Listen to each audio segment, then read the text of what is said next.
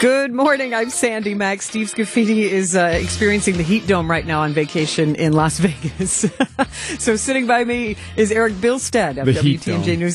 That's one way to put it. That's exactly. We're taking this opportunity. It's usually the political power hour between 9 and 10 on Fridays, where Joe Zepecki, Democratic strategist, debates and has good conversations with Bill McCoshen, a Republican strategist. Everybody on vacation, we decided this would be a great opportunity to get updates on two of the biggest events that are going to be happening in the political world. And right here in Milwaukee, the Republican presidential debate, which is August 23rd, and also the Republican National Convention next July. So we just got some status updates from Reince Priebus. And now on the Tri-County Contracting Hotline, Congressman Bryan Steil joins us. How are you?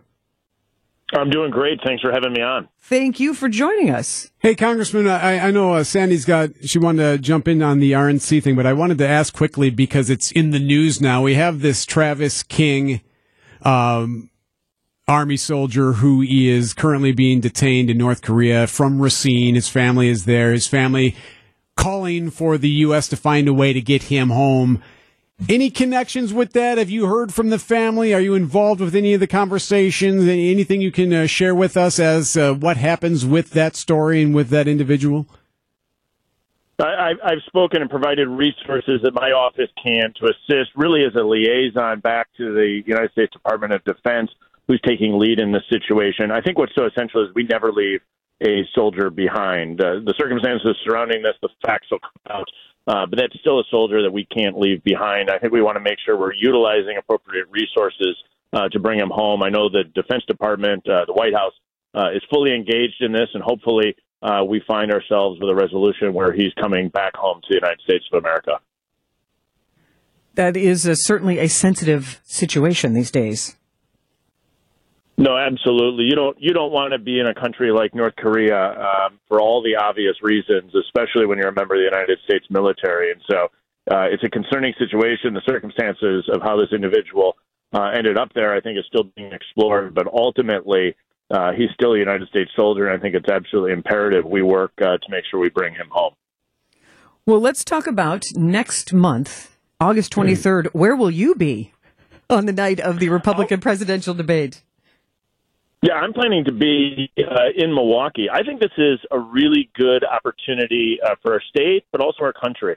And I think what's so important, what I'm going to be looking for, is the candidates that are talking about the future, where we're going to take our country, how we're going to grow our economy and help people get back to work, how we're going to address the energy crisis, how we're going to make sure that we have the strongest, most robust military in the world. And the candidate that I think ultimately is talking about that, about where the country is going, the reforms we need to make, how we're going to slow inflation, how we're going to help families who are struggling to pay the bills, is ultimately going to find themselves to be the one that's successful a year later as they become the nominee in Milwaukee. Are there any candidates that you hope make it on the stage, since it is quite a rigorous criteria that they need to meet?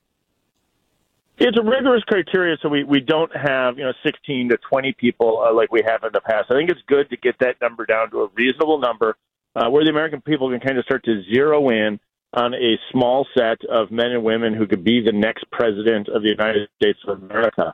I don't have a dog in the fight. I'm looking to listen, I think like a lot of people are across the country, about where people want to take and lead this country. And I think it's that man or woman who really sets out that true kind of optimistic path, shows the choices that we have to make, shows the hard work that has to be done to get us there, but then can really rally the country to move us forward. It's been a tough handful of years. We've been under intense inflation. Everything's 15% more expensive than it was 2 years ago.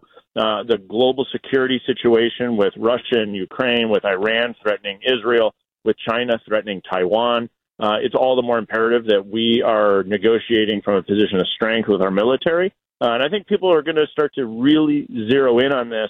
And I think it's spectacular. It's kicking off in Wisconsin in about a month. Congressman, have debates jumped the shark, though? I thought it was interesting. Reince Priebus joined us, and about a half hour ago, he said that a lot of it isn't necessarily the debate as much as that it's the spin afterward and the messaging and the narratives. So if that's the case, do you need the debate? Because we already get the spin, right? We already get the messaging from the campaigns. I love them. I think they're important, but like, have they lost a little bit of that impact, that power that they once had? I don't know it's lost the impact. I think some of this is the evolution of how we obtain news in America. I'm a big fan of history, in particular about the Lincoln-Douglas debates, and people would stand out for 3 hours to listen to a debate between the past and the future of the country. These debates were 3 hours. It was an hour, then a 90-minute rebuttal, and then a 30-minute final rebuttal back to the first candidate. Newsmaking is gone, for good or for worse. It's just gone. And we're now in an era where people are interested in obtaining their news in more like, 60-second sound bites, 30-second sound bites. So people don't read long form the way maybe they used to. And so candidates in our whole is adapting to that. And so there's a challenge there, yes, but I do think it's important that people are also able to hear directly from the candidate. So the spin's a factor, but this is an opportunity, if you want, you can actually tune in and actually listen directly to the candidates without having to get it filtered through a third-party spin machine. Good observations, and I like that you have followed debates over the century, that you are a fan of debates, not just the current ones. Well, I think when we really get down to it, so many of these political discussions just turn to and we've lost the ability to have the adult conversations that are needed in the detriment of our country. But there are conversations that are occurring kind of with. You know what? I wonder if, hey, Congressman, you're kind of cutting in and out of us here. Why don't maybe we take a break and hopefully we can get him a stronger signal? Maybe that's the best way. That we don't lose what we're. Yeah, because we don't want to lose this conversation. Right. Exactly. So back with more with Congressman Bryan Steil on WTMJ Now. Good morning. I'm Sandy. Maxx, Steve Scaffidi on vacation. So Erik Bilstad joins me for the rest of this political power hour, where we are getting updates on the Republican National Convention right now with Congressman Bryan Steil on the Tri-County Contracting Hotline. How are you going to be involved in the Republican National Convention, Congressman Steil? Well, more or less, almost as an observer. I mean, I think this is really the opportunity for the American people to make the decision, and so I think the focus here is about how do we help people really get their message out and get around the spin that you were talking about before, right? So that individuals can hear directly from the candidates about where they want to take the country. And I look forward to that broader discussion. You think this will be a brokered convention? Or I keep wondering, Congressman, if there are going to be issues with legality pertaining to what the former president might be going through, whether it's with the indictments and just the legal stuff that he'll be fighting, and whether or not there'll be challenges to whether or not he can even be the nominee, and the back and forth that could be at play as we get to Milwaukee. I think as we get out of the first three states, with the first state being Iowa, followed by New Hampshire, and then South Carolina, I think what you'll see is kind of a quick coalescing around one or two individuals. And then we have the big push of states that have a large number all on the same day called Super Tuesday in March. Then following that, you kind of have a slower dribble of states, Wisconsin being that first Tuesday in April. I think by the time it gets to Wisconsin, we've either reached a resolution as to kind of who the candidate is, or we're down to the final two, as it was on the Democratic side if we only go back a cycle. And so getting us to that point, I think, is important. But that's where these first early states are so important, is they really winnow the field down to one or two candidates. I don't think you'll see a brokered convention. Of course, you never know. But my prediction is you'll get it down to a kind of a head-to-head contest, and then from there we'll have an ultimate winner. What have been your experiences at previous Republican National Conventions?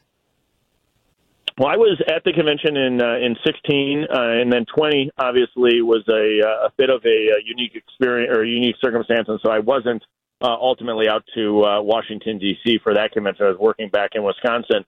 But for Republican conventions for the vast modern history, it's really been a fait accompli. The candidate has been decided before we've gone in. We've lost kind of that era of brokered conventions, which in a sense is really good. So instead of it being a backroom deal, it's really, truly a decision for the American people to make. I think that's productive, and Wisconsin has always been there, being a state that's had a primary allowing people to vote rather than just simply party leaders.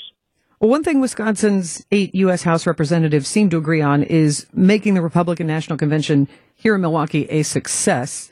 And I mention that because it was back in March that you and the other representatives put in a request for additional federal funding for hosting the convention. It was supposed to be $50 million, and you were requesting $75. What's the status of that? We're right now in the appropriations process, so now is the time where we're going to find out if we can get that language into the final bill and have that passed probably out of the House and out of the Senate by this fall. But you're right. Sometimes you kind of watch the food fight on TV and you forget that there's times where Republicans and Democrats can come together for the betterment of their state or of the country. And this is one of those instances where I've worked with the full delegation, Republicans and Democrats, to make sure that we have the funding in particular for law enforcement to make sure that everyone that comes to Milwaukee for the convention is kept safe. And the same is going to be true for the Democratic convention in Chicago. When you're talking public safety, when you're talking law enforcement, that's one of those moments where it's essential everybody comes together to keep us all safe. And also in business and budgets, only $1 million of the $10 million expected to be allotted to Visit Milwaukee was approved by the governor's budget. How does that affect truly the progress of the Republican National Convention? Yeah, I'll say I didn't understand why Governor Evers made that cut. It didn't make a lot of sense to me, but I'm obviously out here fighting the battles in D.C. And not day-to-day in Madison. But I didn't understand the decision-making process there. What you want to see when you're bringing so many people to Wisconsin, in particular, we're highlighting Southeast Wisconsin in August. We're bringing people in from Florida, from Texas, from the swamp in D.C., who are going to realize what a beautiful, amazing state we have, and there's no better time to show it off than August. This is the opportunity to really make sure we're bringing in future conventions, business conventions and otherwise, that benefits the area and benefits the whole state of Wisconsin. So I'll admit I don't understand the decision-making process there from the governor to cut those funds. This is really one of those investments you want to make because Milwaukee, Southeast Wisconsin, our state, will be on the national stage. And let me tell you, I think as we all know who live in Wisconsin, there's truly no better time to be in Southeast Wisconsin than in July and August. That is true. Oh my God, that's my heaven, Congressman. My heaven is August nights on a lake. Nice humid night on a lake. That's heaven for me. And what we call humid, you talk to anybody who's down in Florida right now or anybody dealing with this heat in Phoenix, they are wildly jealous the temperatures we get as the sun goes down. Do you get the impression that delegates are excited to come to a state where it really is one of the most significant states in decision making in politics? People who are kind of interested in politics nationally find Wisconsin really interesting. There's very few places in the United States that have really been the epicenter of politics for as long as Wisconsin has. Reince Priebus was on earlier saying that there's a good part of that, there's a bad part of that. The bad part, you get inundated with these darn political TV ads. But the upside is we're really important. And so there's a lot of people that are curious about the balance that we have in the state between Republicans and Democrats, that at any given election can swing either way, right? I mean, we have Tammy Baldwin and Ron Johnson in the Senate. Our governorship goes from Republican to Democrat back and forth. And so there's a lot of intrigue about our state. People know that the next president of the United States very likely has to win the state of Wisconsin to be successful to become the president of the United States. So there's a lot of intrigue. I think a lot of people are really excited to come and see the state. Congressman Bryan Steil, representing Wisconsin's 1st Congressional District in the U.S. House of Representatives. We appreciate your updates on the debates and the RNC. Thanks for your time today. Thanks for having me on.